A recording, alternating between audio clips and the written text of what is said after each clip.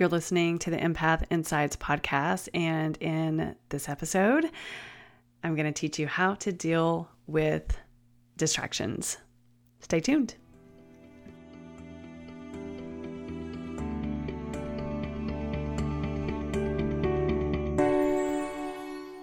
I'm Rachel Hudson, and I help empaths just like you learn to thrive, learn to stop absorbing other people's stress, and embrace your natural gifts.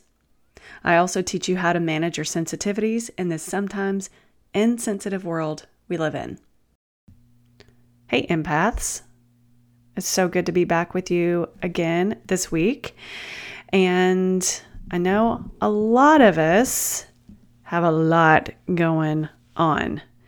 We are easily distracted. We have things that distract us. We have the phones, the social medias. We have all of the channels now that we can subscribe to.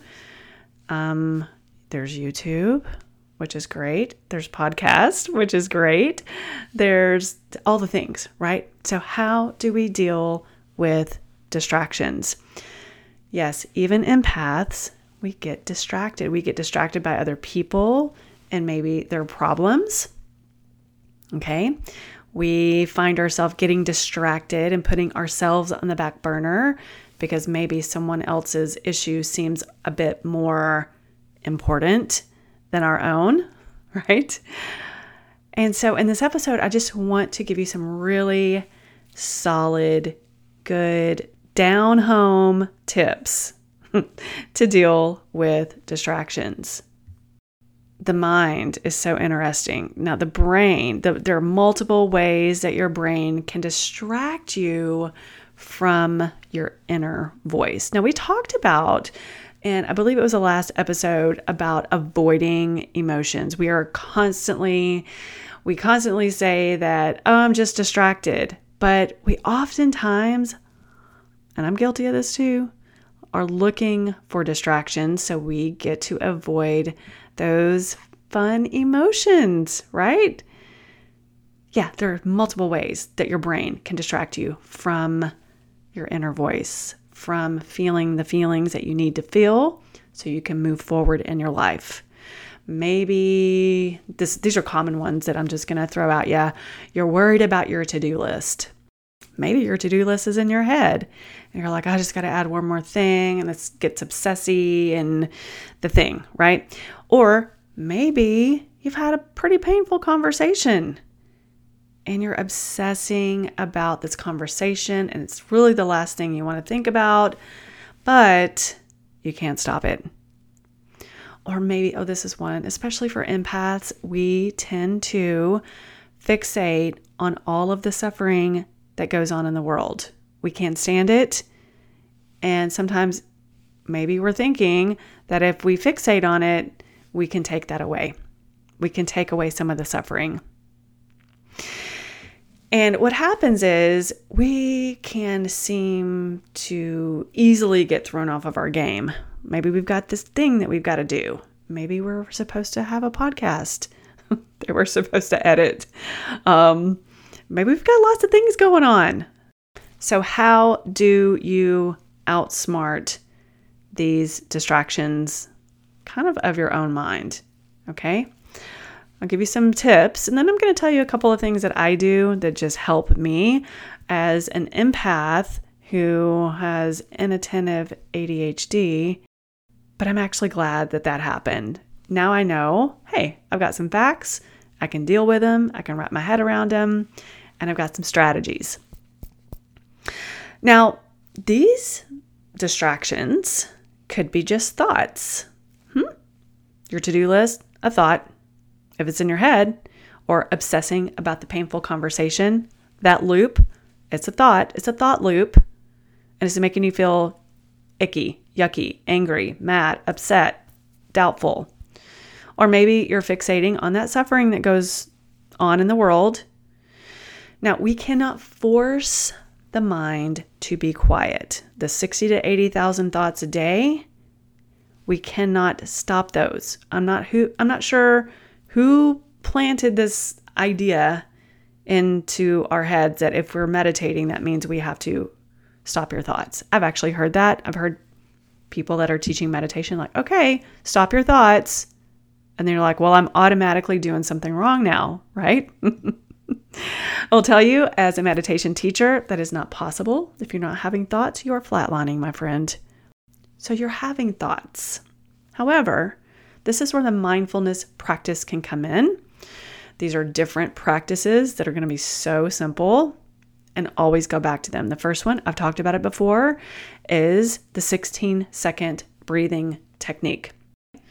You're having these thoughts, you're worried about your to-do list. Maybe you're in your car, you can't write it down, or maybe you're obsessing about a painful conversation. Maybe you had it with your boss, your best friend, a parent, sibling, whatever. And you're going to inhale for 4. Hold it in for 4. Slowly exhale for 4. And hold that out for 4. Why is that so beneficial? It's giving your mind something to do. You're assigning the mind a task. You're not forcing the mind to be quiet. Okay, that's impossible, right? You're assigning your brain a task. Remember, the brain loves to solve problems. That's kind of what it's designed to do, right? So the 16-second breathing is just a very, very simple technique. You can do a 5, 5, 5, and 5, whatever. But when you're counting, you're breathing, you've got an anchor. Okay. And thank goodness you get to count the breaths. And actually, you can use this to help you fall asleep at night. Okay. Sometimes I get a little bit in my head. Maybe I've had a little too much caffeine, which is a normal thing for me. And I'm like, okay, stop it, stop it. Well, I can't stop it. I can do very slow 16-second breathing exercises. And so my goal is usually 10. I usually lose count at like 3 because my body gets relaxed. Okay. So the next thing, something very simple, and I do talk about it quite often. I usually say going for a walk, but I'm going to turn this one into a walking meditation. Hear me out. You're not power walking, y'all. You're not trying to beat your best time. You might want to take your Fitbit off. Okay. You're walking, and check it out. You're walking, let's say to the stop sign. For me, it's about a half a mile away, and then I come back and I'm fine. So I'm walking down to the stop sign. I'm taking in all of the sights. There's usually a couple of dogs that I wave to. I know it's kind of weird, but I wave to the dogs. You're taking in all the sights, all the sounds. Okay. Even if there's traffic, I'm taking in those sounds. I'm taking in all of the smells, the scents. There's some pine trees down at the end, and it usually smells so good. And lately there's been like this honeysuckle thing mixed in with the pine.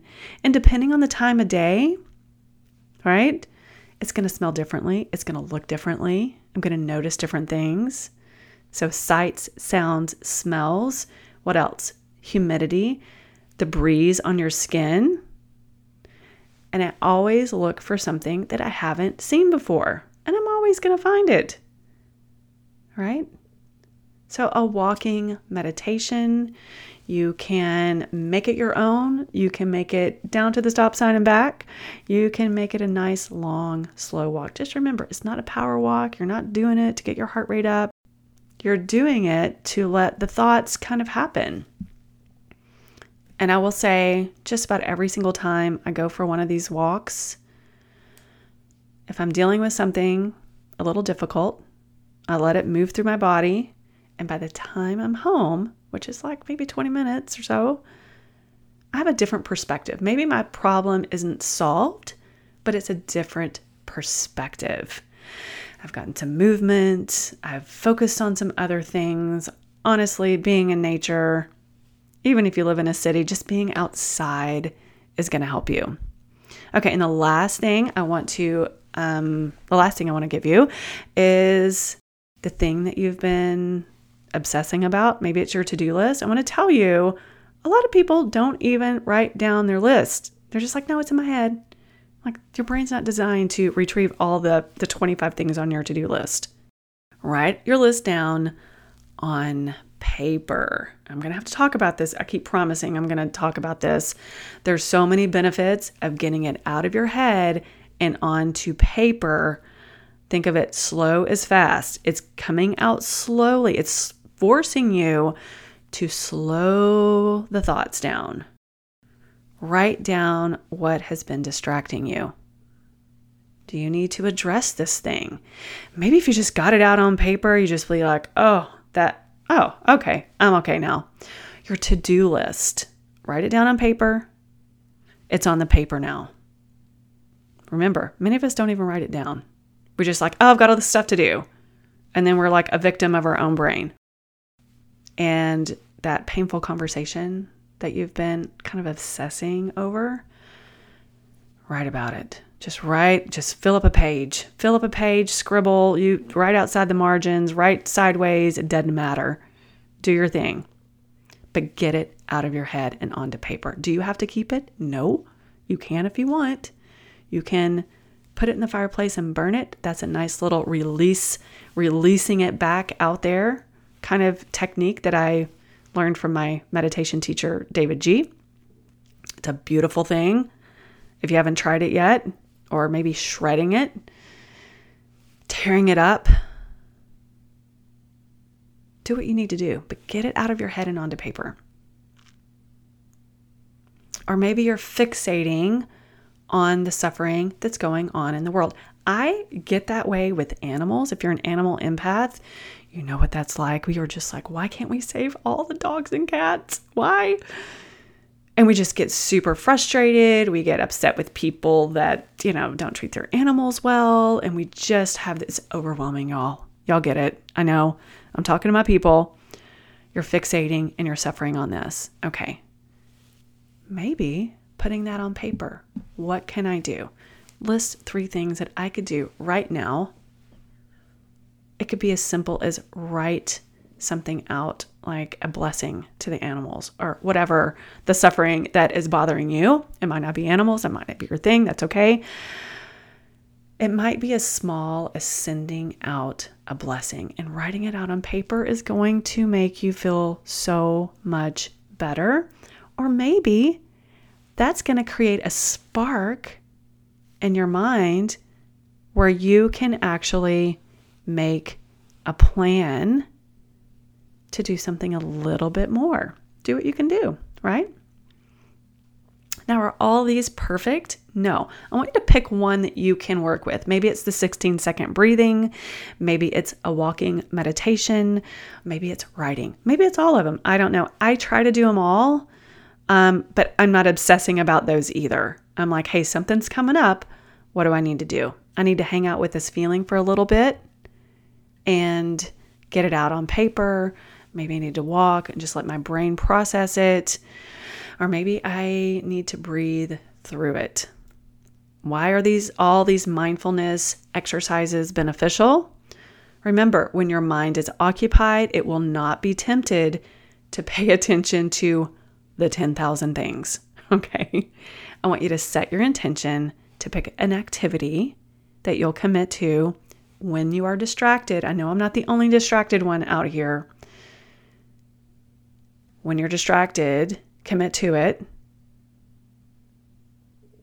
And by doing this, you're going to see your mind is going to be a little calmer and a little clearer, almost like an open sky. If you're ready to start thriving as an empath, I'd love to invite you to work with me one-on-one.